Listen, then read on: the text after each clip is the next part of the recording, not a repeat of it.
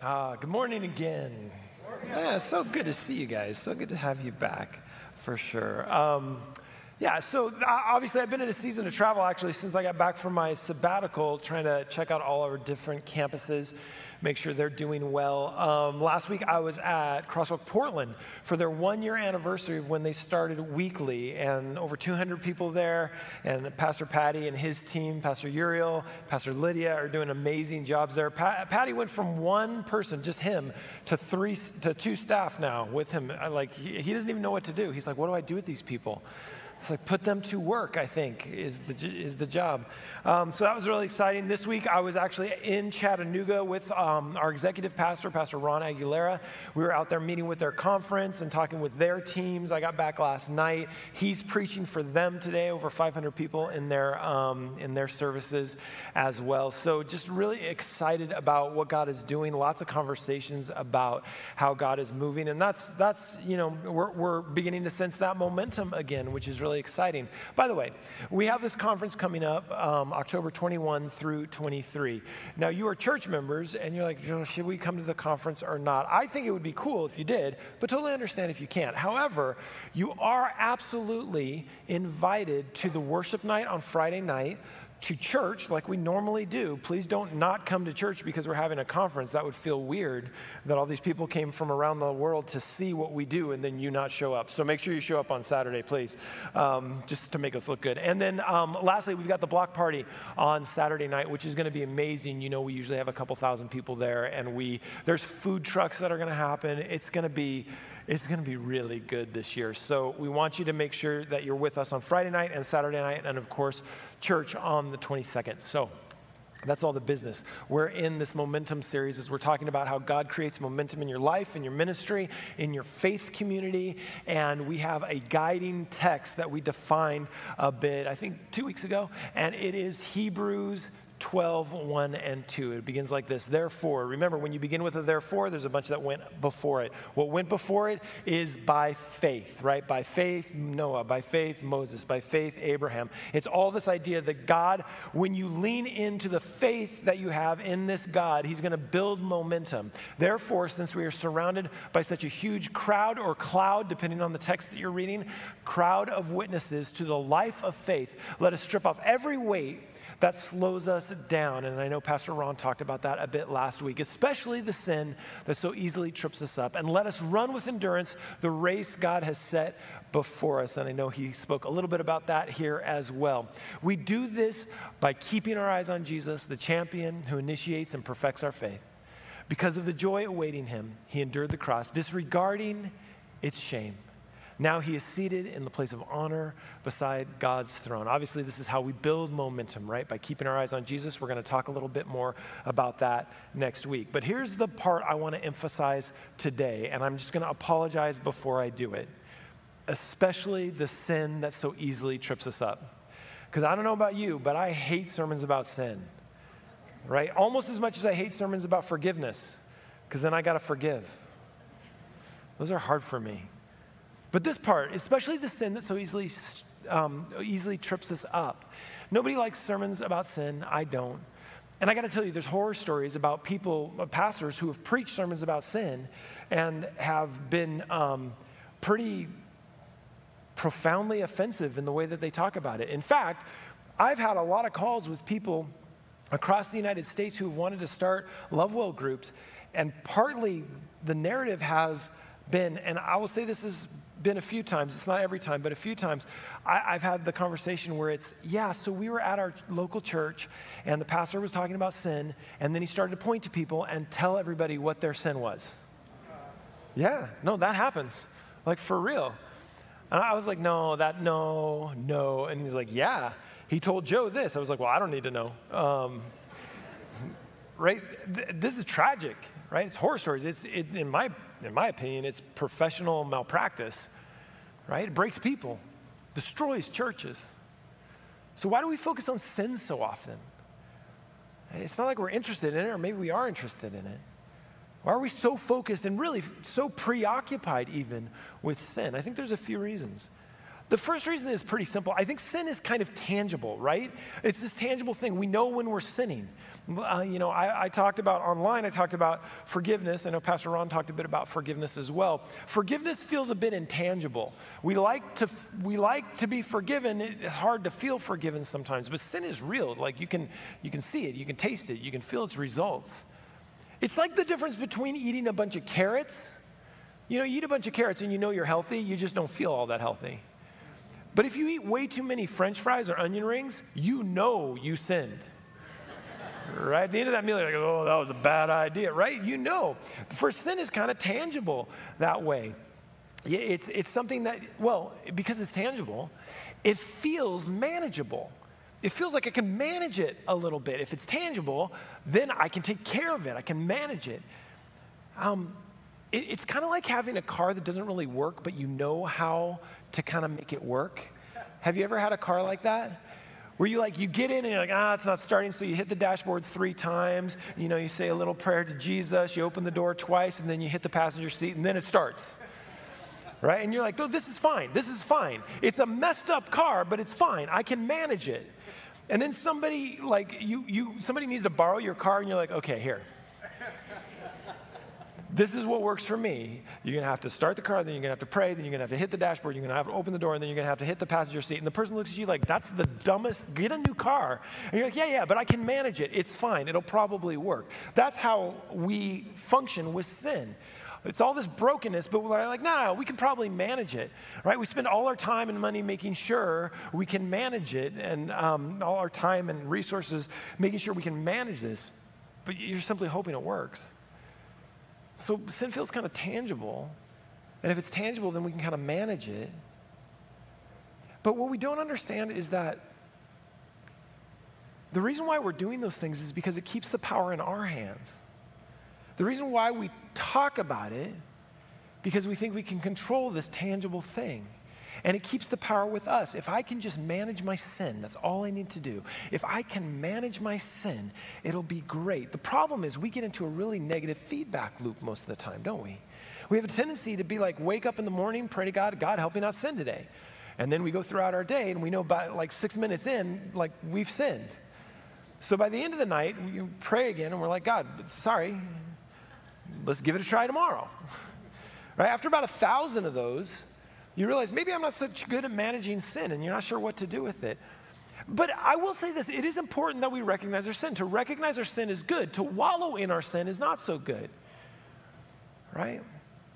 I don't think we're called to wallow in it. We're called to something much greater than that. Greater that we can carry along with us. I mean, in the series guide this week, we moved on to Romans chapter 6, and we're going to look at that as well, where Paul's kind of working out his theology of sin and of grace and of freedom. But before we get there, I got to ask you a question. What does freedom in Christ look like for you? I mean, really, what is freedom in Christ? How do you experience it? How do you live in it? And I want you to keep this question in your head as we look at these texts, because I have a tendency to believe that most of us don't experience real freedom in Christ for some really pretty tangible reasons. This is what Paul says, chapter 6, verse 11. He says, so you should consider yourselves to be dead to the power of sin and alive to God through Christ Jesus. Right? Paul uses these words very specifically. Death is final. The hardest part for me when my father died was it was right then. That's it. It's done. We're just supposed to leave, and I can't call him. I can't text him. He's completely cut off to me at this point. Paul uses the term dead because he wants you to know that you are now cut off from the power of sin, but you're resurrected and you're alive to God through Christ Jesus. But the weird part is, and I don't know why we do this, I don't know why do we resurrect the power of sin in our lives so often? And by the way, this is not just why do I sin again, because when we have a discussion about sin, one of the things we have a tendency to do is we think about our behavior and our sinful behavior, and we think that overcoming sin and overcoming the power of sin in our lives means that we will never sin again with our hands. But that's actually a really diminished view of what sin actually is. In fact, that kind of view can lead you to perfectionism, to this idea that all I need to do to be loved by God is to eradicate sin completely out of my life. When you do that, you misunderstand sin. And the reason why I know this is I was looking through my dad's stuff, and I came up with his seminary notes from Dr. Edward Heppenstall, who wrote Christ Our High Priest, some phenomenal books on grace and forgiveness of sin. Back in the 60s in the Seventh-day Adventist Church, helped change the trajectory of the Seventh-day Adventist Church. And literally on my desk right now are my dad's notes from Heppenstall's class. And he spends 15 pages talking about why perfectionism will never work. But one of the statements that he makes is that when you think sin is just what you do, you misunderstand sin. So what we do is we become managers of our hands, and we stop worrying about our head and our hearts where sin resides and where sin has power over us. And we think that if all we have to do is stop sinning with our hands, then we've managed our sin. But that's not exactly the way it works. Just not doing a sin doesn't mean it doesn't have control over you. In fact, in some ways, constantly being worried about not doing that sin gives sin more control over you. We'll get more to that. And Paul says it this way: do not let sin control the way you live. I wish you would have gone forward with that. I wish you would have said a little more. He would have expounded on a little bit. Do not let sin control the way you live. Do not let sin control your behavior. We're easy with that one. But do not let sin control your heart. Do not let sin control your head. Do not give in to its sinful desires. Again, behavior, but it's more than that. Let's take this apart, right? How does sin control the way you live? And this is pretty simple to understand. The first way that sin controls the way we live is that it has us living in failure. So often. Sin has a tendency to make us believe that we are actually failures, that we get stuck in a cycle of failure and then managing that failure. Managing that sin. It's like I said before, it's the sin management. We can't seem to find victory over sin, or else we'd never sin again, even though it's not said anywhere that that's what's going to happen. And so what ends up happening is that we recognize the failure that we're living under. And you know what that leads to? That leads to self-loathing. This failure begins to lead us to hate ourselves, and we begin to find everything that's wrong with ourselves. Right? We constantly are inward focused. This leads to a pretty incredible narcissism. And it's weird because we think that thinking about ourselves, even if we think about ourselves poorly, isn't narcissism, but having that much focus on ourselves is a very narcissistic way to live. Because you wake up in the morning and you don't say, what is God going to do today? You wake up in the morning and you say, how am I going to do today? How am I going to manage my sin? Not, thank God that Jesus took away my sin, but how am I going to manage this sin? How am I going to manage this behavior? And then you spend all day worried about not sinning with your hands, failing and leading back into that self-loathing. So you know what you do after a while? You can only hate yourself for so long. So what you do is you turn that hatred to somebody else. Because if you can judge somebody else for their sin, you're going to feel a little bit better about yourself. This is why churches become cesspools of judgment on other people. It's not because we don't like other people, it's because we don't like ourselves. It's because we've forgotten that we've been freed from sin. We haven't allowed that freedom to actually take root in our lives, in our heart, in our head, and our hands. What we've done is we've said, God, I wish you were stronger so I could stop sinning, but since you're not, maybe it's my fault, maybe I'm wrong, or maybe you're not that wrong, that you're not that strong. And then ultimately we turn that towards somebody else. Paul says this in Romans 6:13, don't let any part of your body become an instrument of evil to serve sin. When he says don't let any part of your body, he's saying all of it, not just your hands. Paul's not just approaching someone's behavior. He's approaching the way that we think and the way that we feel and the attitude that we take in life. Get out of that negative feedback loop that is constantly happening. How? Instead, give yourselves completely to God. Give yourselves over to God. For you were dead, but now you have new life. So you use your whole body, everything that you are, as an instrument to do what is right for the glory of God.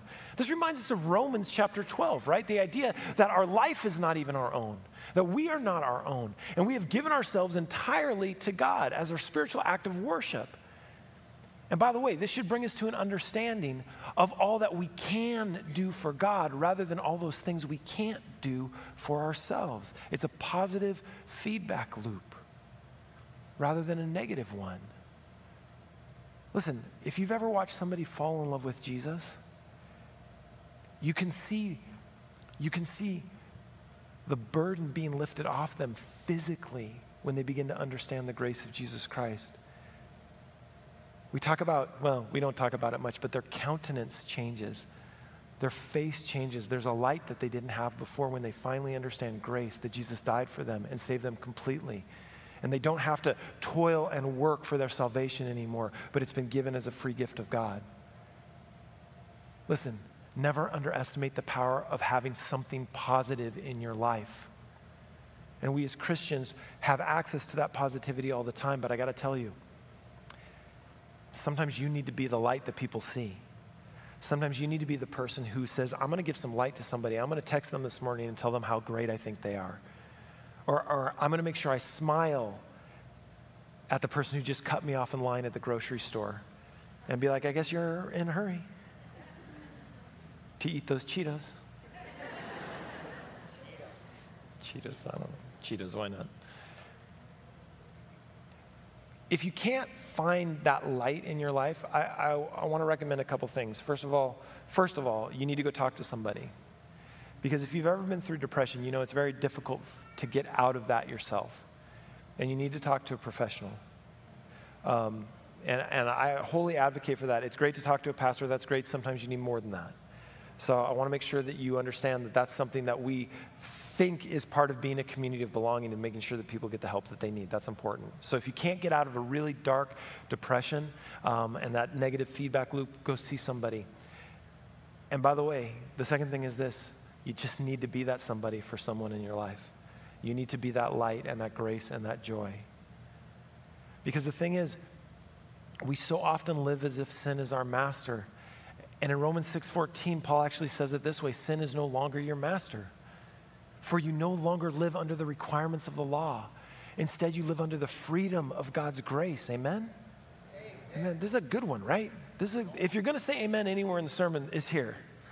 Right? This is a good place for it. And it's not my words. These are Paul's words. Okay, but if you grew up like me in the church, you've got that little be careful voice. You know that be careful voice? You know that be careful voice, right? Sin is no longer your master. Great, that's awesome. For you no longer live under the requirements of the law. Be careful. Be careful because Jesus came to fulfill the law. He didn't come to abolish the law. We like that text a lot, right? Because that one's great. Because then everything we just said doesn't matter because you still are under the law, right? That's what we do. We go, that sounds great. I really like that, but be careful because we're still under the law, right? Paul also says this other funny thing that I think is appropriate here. Paul says, and it kills us. Our be careful voice dies with this statement. Paul says, all things are permissible. Paul says that. Those are the words. All things are permissible. We don't like that. We don't even know what to do with that. We're like, all things? Yeah, I could just eat ice cream all the time? Yeah. All things are permissible. Not all things are beneficial. You will get sick. But yeah, go ahead. We do not like that as Christians, and we particularly as Seventh-day Adventists, because we like the law, because we keep it. I mean, we keep the fourth one. That one we're pretty clear on. The rest we get a little shady, but the fourth one, we even guard its edges. I don't even know what that means. We all have a be careful voice. I wish rather than a be careful voice, we had is that a good idea voice, right? We had that all things are permissible, but not all things are beneficial, so be thoughtful. Right? Sin is no longer your master, for you no longer live under you no longer live under the requirements of the law. Instead, you live under the freedom of God's grace. And you don't have to be careful with that statement.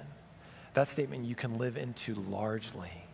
This is encouragement that Paul is giving people. He's trying to give them that light so they can stop managing their sin and they can start living in the freedom and grace of Christ. And by the way, John actually reiterates this idea that we're free because he says, so if the Son sets you free, you are truly free. But what does freedom mean in your life? So let's ask two questions, right? First of all, what has Christ freed you from? And if you look at the Greek, you will discover the word free can mean to liberate or exempt from liability, right? That means that this verse could read that I just read, if the Son sets you free, you are free indeed. Whom the Son liberates or exempts from liability will be really liberated and really exempted from liability. Like it's for real. You can trust it. It's something that Jesus has done for you. He has freed you, so now you are certainly free. So what has he freed you from? First of all, he's freed you from your captivity to sin. Right? The very definition of a captive is someone who's confined to their sin. That's exactly what we were. You and I were prisoners held under the bondage of sin. We were held captive by the impulses of sin. We were slaves to the instincts of sin. We had no power to overcome the influence of sin. Sin was our ruler and it held us captive, but no longer. You are no longer a slave. You are no longer a captive. You are no longer a prisoner to sin. It doesn't control you anymore. It has no rule over you. You are free. That's what I'm talking about. That's what I'm talking about. See, if there's anything that should give momentum to your life, it's this. The sin that trips us up, the baggage that weighs us down. This is the crux of that verse that says, listen, you want to accelerate what you're doing for God. You want to accelerate the way that you live your life. You want to accelerate the joy, the happiness, the peace, the compassion in your life. That's going to mean that you've got to let go of the stuff that's carrying you down. And what's carrying you down is that sin. And by the way, it doesn't matter anymore because you've been freed from it. Right? That's what this means. It freed you from your captivity and it changed your trajectory. You've been freed from the trajectory that you had. Romans 6:23 says it this way, for the wages of sin is death, but the gift of God is eternal life in Christ Jesus our Lord. Your trajectory has gone from a downward trajectory to an upward trajectory. Amen. Sin has no control over you. You are not liable for the sin anymore. You are not going to have to pay that price because that price has already been paid. And I get it. Oh, yeah, I like that. Keep doing that. I get it. You're like, yeah, we get it. That's why we became Christians in the first place. Okay, then live like it. Live like you're free. Stop living like it still has control over you. Listen, if your credit card company called you today, and probably none of you have credit card debt, but if your credit card company called you today and said, hey, Joe, just so you know, we're releasing you from that debt. You'd be like, can I get that in writing? Yep, we're emailing it to you right now. We'll text it to you. You are freed from your debt. That $10,000 credit on your credit card bill, it's debit on your credit card bill, it's gone. You don't have to pay it anymore. You know what you would do? Two things. You would go, thank you, and hang up really quickly. Then you would move and change your phone number. So they could never find you again. Because you've been freed, and now you're going to live like you're free. Unfortunately, a lot of times you'd go run up another credit card, but that's, the metaphor only goes so far. We, however, have a tendency that even though we have been freed, we live as if we're still in debt. And that doesn't make any sense because your trajectory has changed. And by the way, with that change in trajectory, your vitality has changed. The guilt and shame of sin, you don't carry it anymore. Because, we've all experienced that feeling of guilt. We've all experienced that feeling of shame. Have you ever repented but felt like you needed to repent again and again because you feel so bad? You want to make sure that God really forgave you? Christ freed you from that. You can believe in what he says. You can believe that you are a child of God, not a slave to fear and sin. But let's ask the second question. What has Christ freed you for? Because we often talk about what Christ freed us from, but we don't often talk, or not as much, do we talk about what God has freed us for. One of the things God has freed us for is he has freed us to have a freedom to live. It's your capacity. right? One of the reasons it's so important to understand that you are free from bondage, penalty, and guilt of sin is because it now increases your capacity to live. Jesus wants to increase your capacity to love. He wants to increase your capacity to have joy. He wants to increase your capacity to experience peace and to love life and others. Hallelujah. Yeah. What he wants you to do is he wants to increase your capacity, especially to have a relationship with him. When Jesus comes and sets you free, you don't have to hide anymore. Remember that story of Adam and Eve? They used to walk with Jesus in the cool of the garden in the evening, and then they sin, and what do? They hide from God because they're afraid to talk to God anymore. They're afraid to be in front of God. Which, by the way, I love that story because Adam and Eve had never hid from anyone before. And there's always this like, God knew where they were in the garden. My bet is they were just really bad at playing hide and seek. God says, hey, in fact, in James 4:8, it says this, come near to God and he will come near to you. Your capacity for the relationship with Jesus has changed completely. You've been freed for a greater relationship with God than you've ever had before. A greater relationship with one another than you've ever had before. You've also been freed for your activity, the freedom to serve. Ephesians 2:10 says, for we are God's handiwork, created in Christ Jesus to do good works, which God prepared in advance for us to do. Now, think about that for a moment. The good works that God has for you to do were prepared in advance. They were even prepared in advance of your salvation. God knew he was coming for you. And he knew eventually you were going to say yes. And once you said yes, he knew that you were going to drop all the sin and all that other stuff that you had in your hands, and he knew he needed to fill it with something. So what is he going to fill it with? He's going to fill it with the good works that he created for you way before you even knew you needed God. God's been preparing for this relationship for a long time.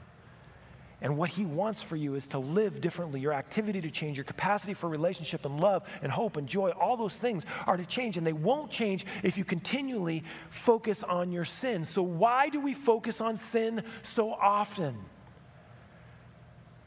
Why do we pretend as if we haven't been saved, pretend as if we haven't been forgiven? Right? Some would even say, you know what? Sin actually has a place in this situation. In fact, what we should do is we should sin a little more so that grace could increase, right? He continues in Romans 6:15. He says, well then, since God's grace has set us free from the law, does this mean we can go on sinning? Of course not. And later on in the conversation, he says, should we sin more so that grace increases? Don't be stupid.